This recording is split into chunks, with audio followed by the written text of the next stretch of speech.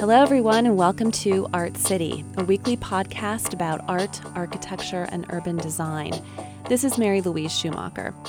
So you may have noticed I said podcast. Last week, we actually premiered Art City on WMSE, a local FM station here in Milwaukee.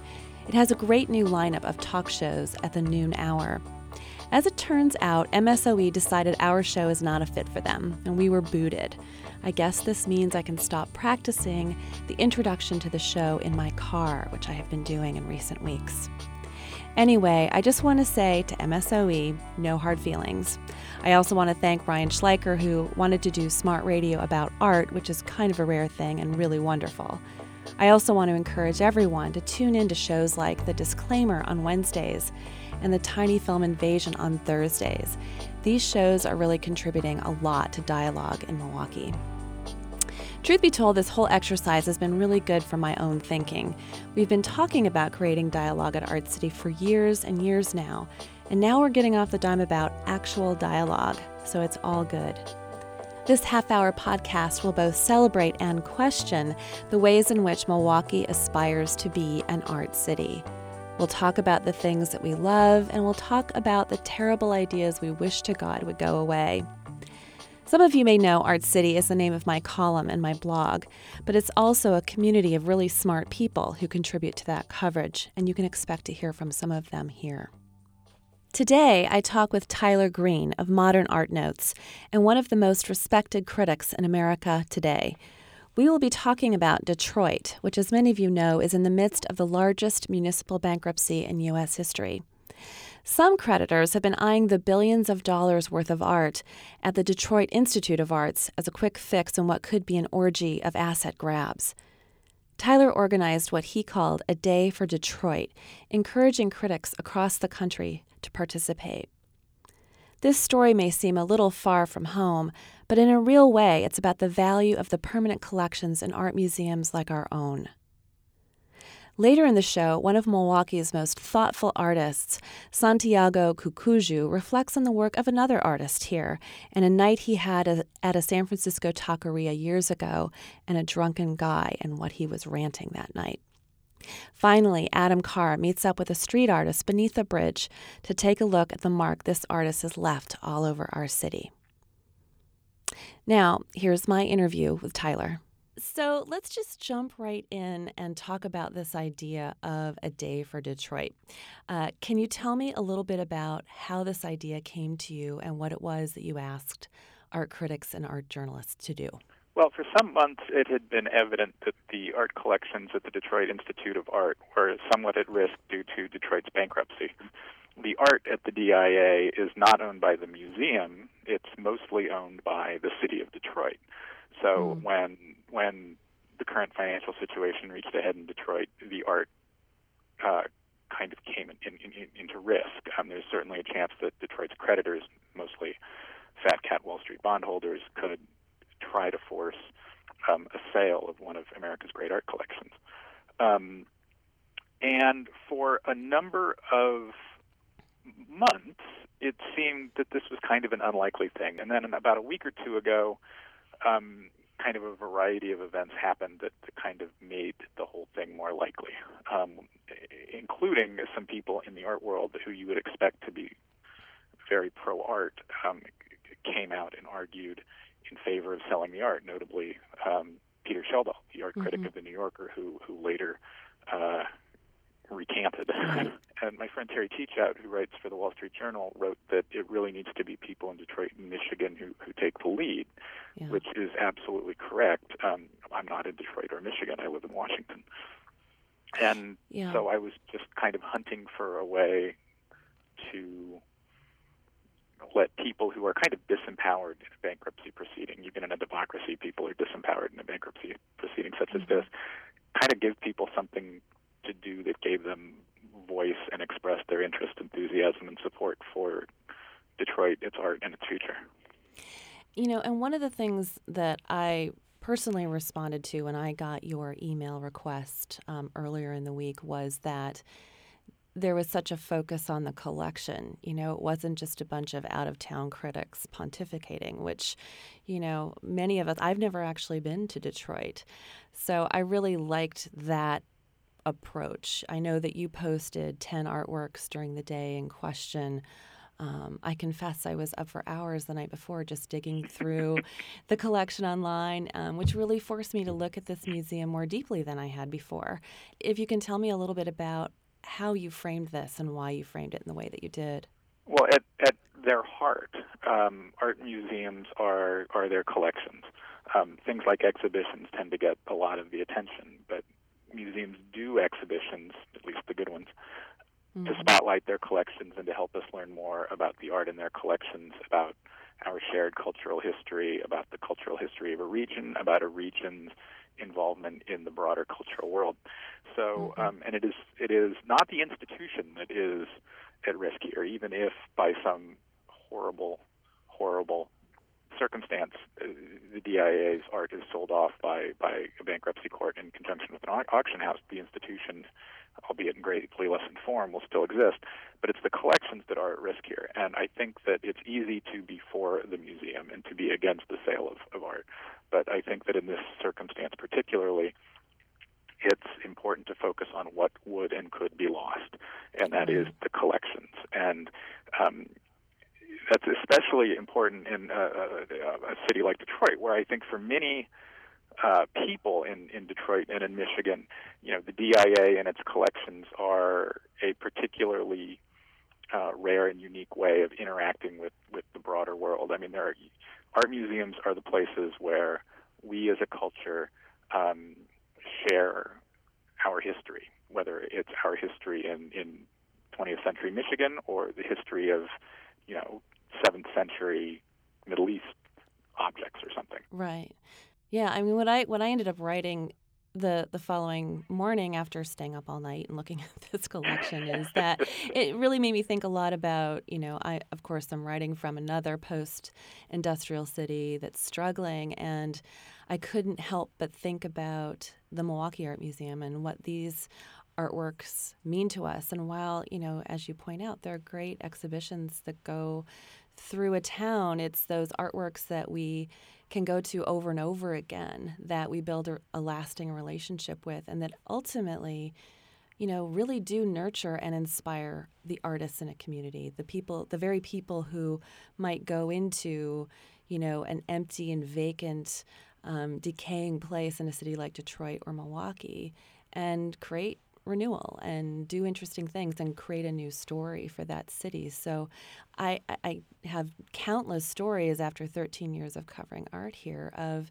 artists who were really kind of turned into artists by their experiences at our local museum. I mean, and there isn't a lot beyond these core institutions that do that in a city like Detroit or Milwaukee. Especially for children, for whom their primary, if not their most significant encounter with the world beyond their experience and their circumstance is with the objects that are 500 years old and from, Flanders or France or Russia or China.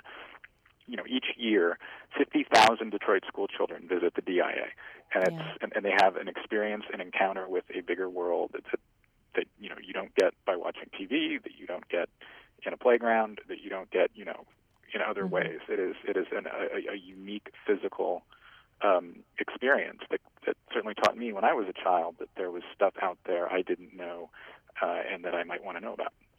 It should be noted that on the day of Detroit, which was a Wednesday, there was just a deluge of blog posts and tweets and people talking about the collection, people weighing in with ideas. Tell me a little bit about what the response was and what you personally found kind of more meaningful among them. Yeah. According to the DIA, which I guess went through and figured it out, about 8.5 million people saw the tweets the day, the hashtag Day Detroit tweets alone. And I think about 36 blogs and websites and art critics at papers and magazines and online web magazines and such around the country posted about it. So the total audience was more. And it was great to see a lot of traditional media from newspapers like the Detroit Free Press and the Detroit News to TV shows like the Rachel Maddow show on MSNBC all pick up on it. And I think what was really, really gratifying about it was very specifically about what is and was at risk, and that is the art. It was people sharing with their people, be it an online audience or through a website or their Twitter people, what mattered to them. And so it was people making other people aware of the threat, and saying indirectly and often directly, don't do this.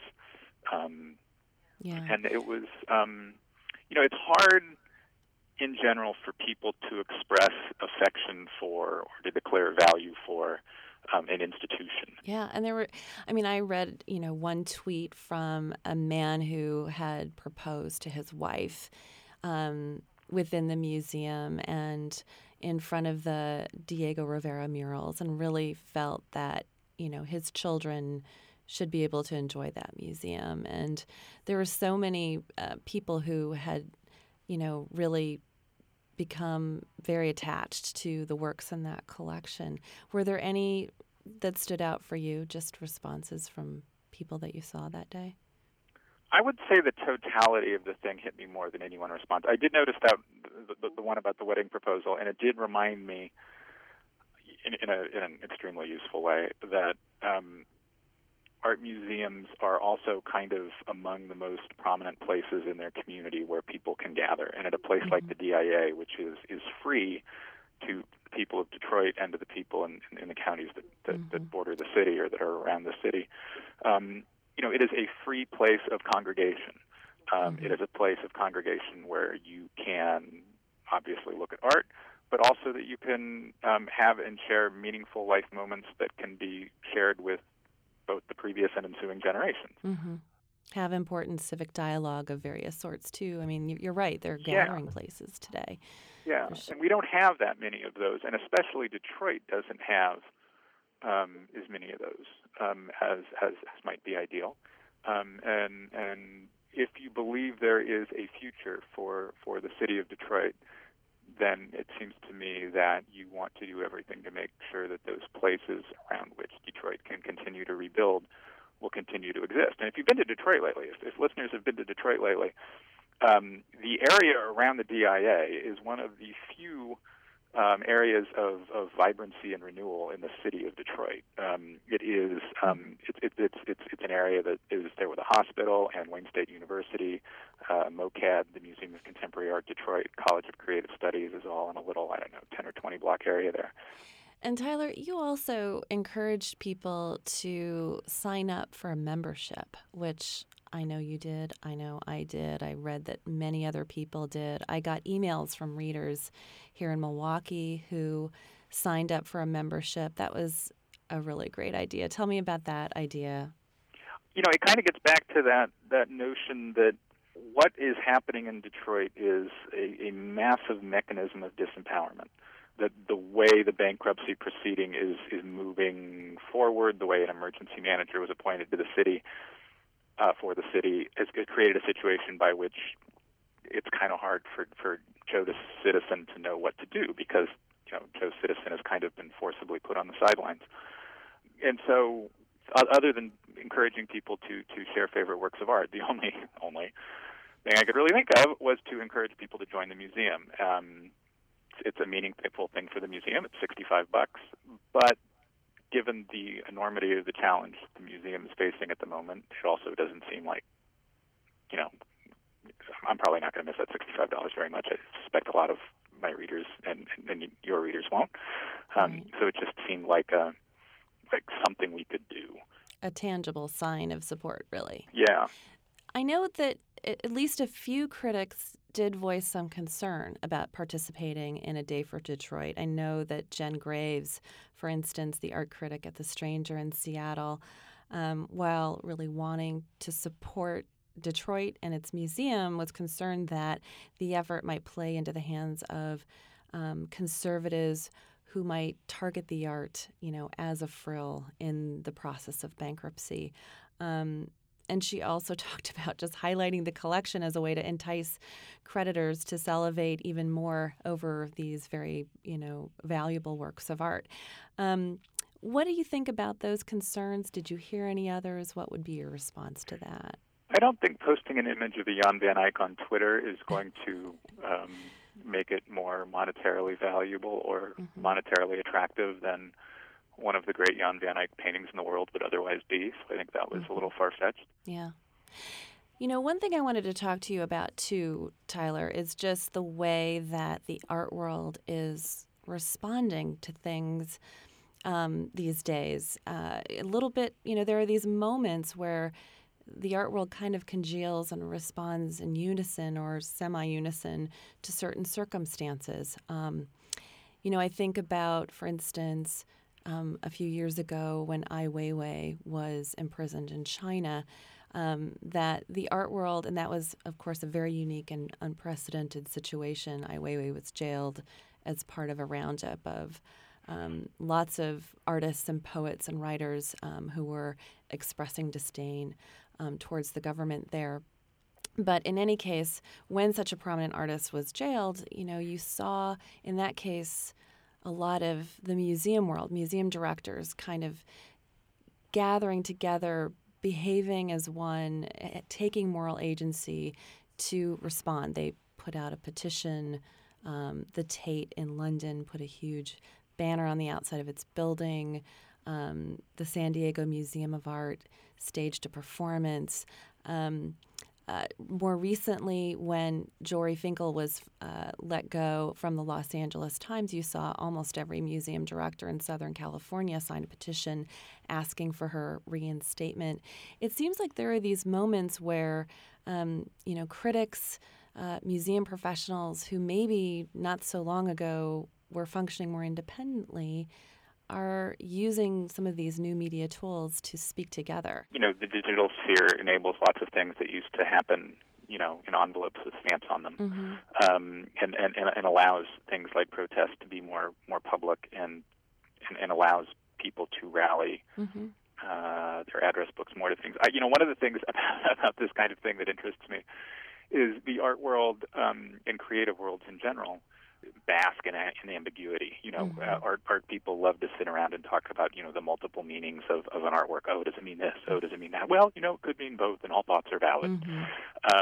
And in the rare instances, 3 or 4 a year maybe, where something comes along that touches on the art world and is unambiguous, the imprisonment of an individual exercising his internationally recognized right to speech, or what's happening in Detroit.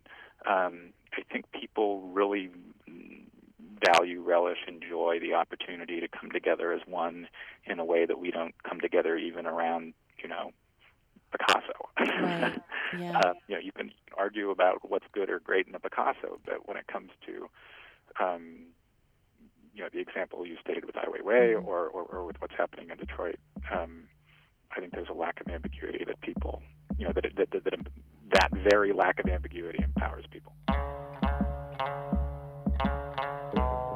Now we turn to Santiago, who was reminded of something a drunken man said over and over again in a San Francisco taqueria years ago after looking at a local art exhibit recently. One of the things I appreciate about Santiago is what a great observer he is of his own reactions to art. Here, listen. Hi, my name is Santiago Cucullu, and I wanted to share a few thoughts that I had after having seen the Current Tendencies show at the Haggerty Museum at Marquette University's campus. A very interesting element of this year's incarnation is that the artists were given access to the Haggerty's amazing permanent collection and given free rein to use some of these works for their own ends. Some artists, like John Horvath and Tiana Bowie, have chosen to seamlessly incorporate some of these works from the permanent collection into their own installations, while others, like Will Carpenter and the collaborative duo of Cassandra Smith and Jessica Stieber, use works from the collection as more of a clerical marker. I found myself truly captivated by an installation from Evan Greutz's, which reconfigures 3 distinct elements from the permanent collection into a particularly engaging site-specific work. Much of Greutz's work engages the act of looking, artifice, and elements of geometry into many of his own paintings and works on paper, and as a specific point of reference can be seen in the installation Existential Simplex. He has built a large shelving unit with a built-in lighting system worthy of something that one might see on the photo shoot for a new Chanel perfume. Onto this, he has placed a death mask of the author James Joyce. A fluorescent light fixture is embedded into the back of the piece of furniture, and it illuminates two works which hang above the death mask: a screen print of Crashing Waves by the artist Robert Longo, and an elegant geometric abstraction by the aesthetic theorist Joseph Albers. As I entered the exhibition, I realized that my interest in art keeps shifting, and for that particular moment I harbored a deep desire for something introspective, calm, elegant, in simplicity, and maybe even celebrating a particular distance to the audience. Certainly, this work touched on some of those desires, but it also gave me an explanation for something I had heard years ago after a night of drinking while at a Mission taqueria. A gentleman, much more inebriated than myself or my friends, was waiting and ranting while in line ordering his tacos, and the phrase that stood out was, "Look at the look." He kept repeating it like a mantra. Look at the look. Look at the look. At the time, I had no idea what this guy meant. But looking at Evan Gritzis' Existential Simplex across the span of several years, the phrase became crystal clear. It is in the act of looking and the desire to perceive and understand the world around us that this process of interpretation starts to reveal a complex element of being.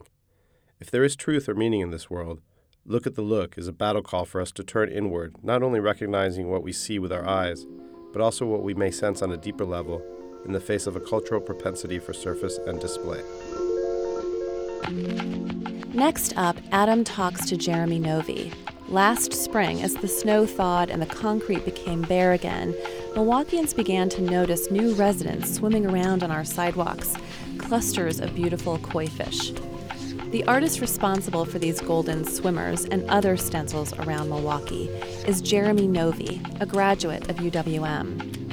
While he's based primarily in San Francisco these days, Novy drifts around the world across the country and spreads his street art in various urban places. For this edition of Art City Asks, Adam caught up with Novy beneath the Marsupial Bridge.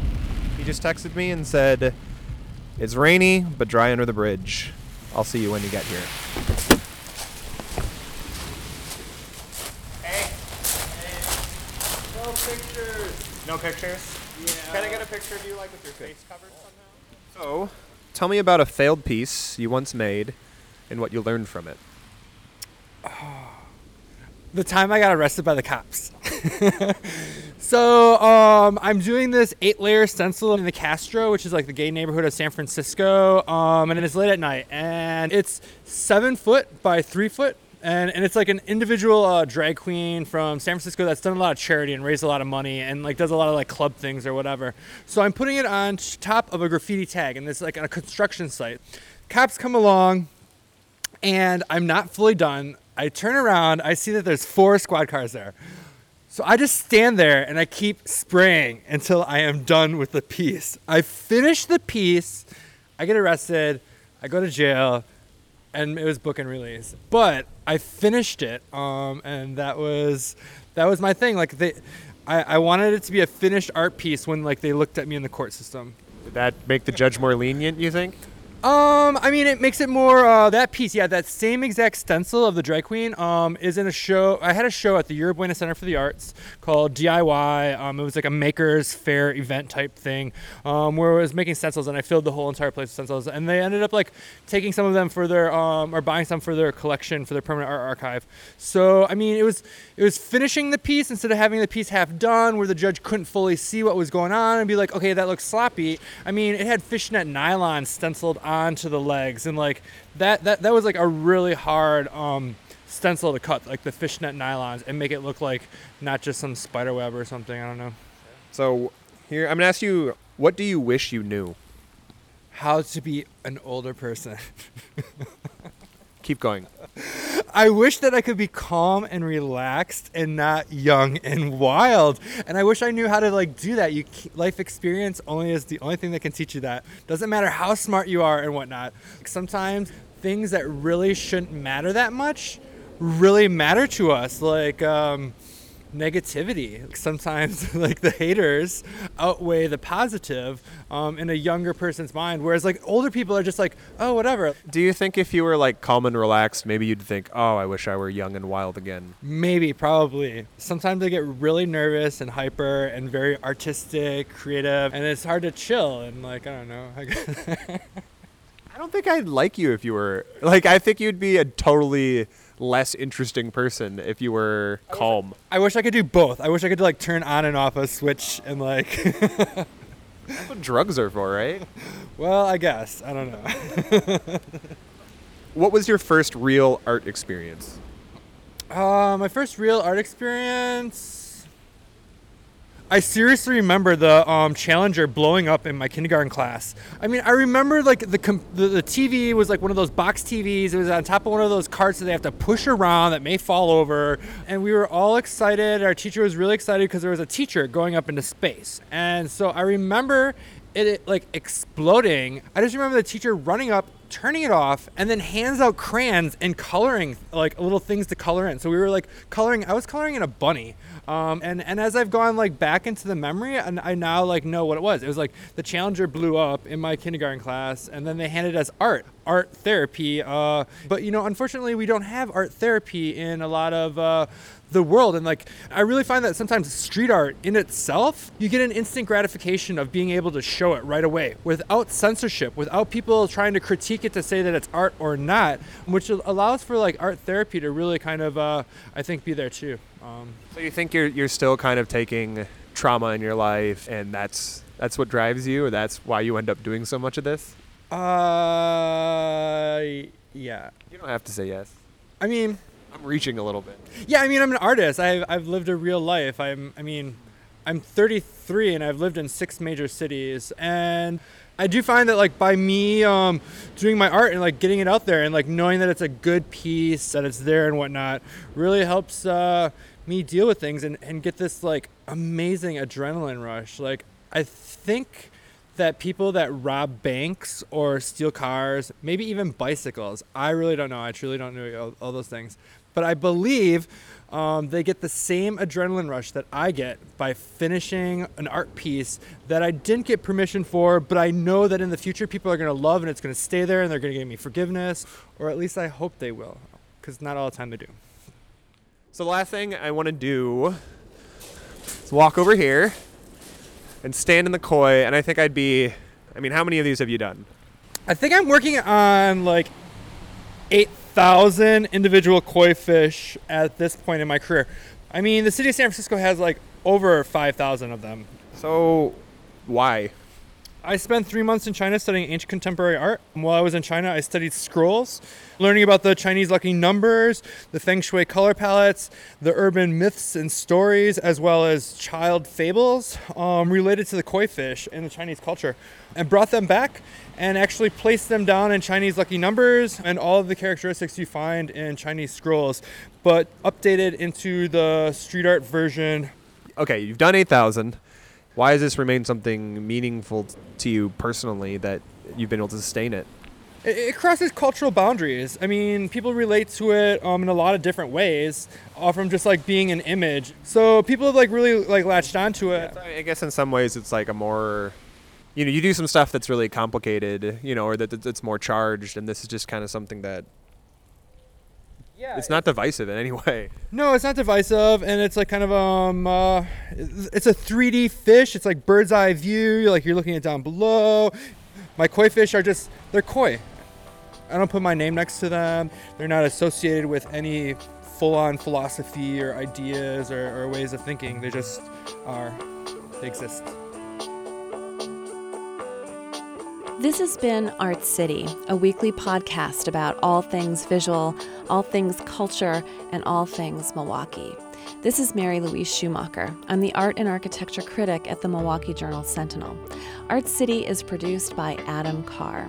You can follow me on Twitter at Art City. Follow Adam at @FrancisCarr. For more about the stories you've heard today, go to Art City at jsonline.com/artcity. Thank you for listening. See you next week.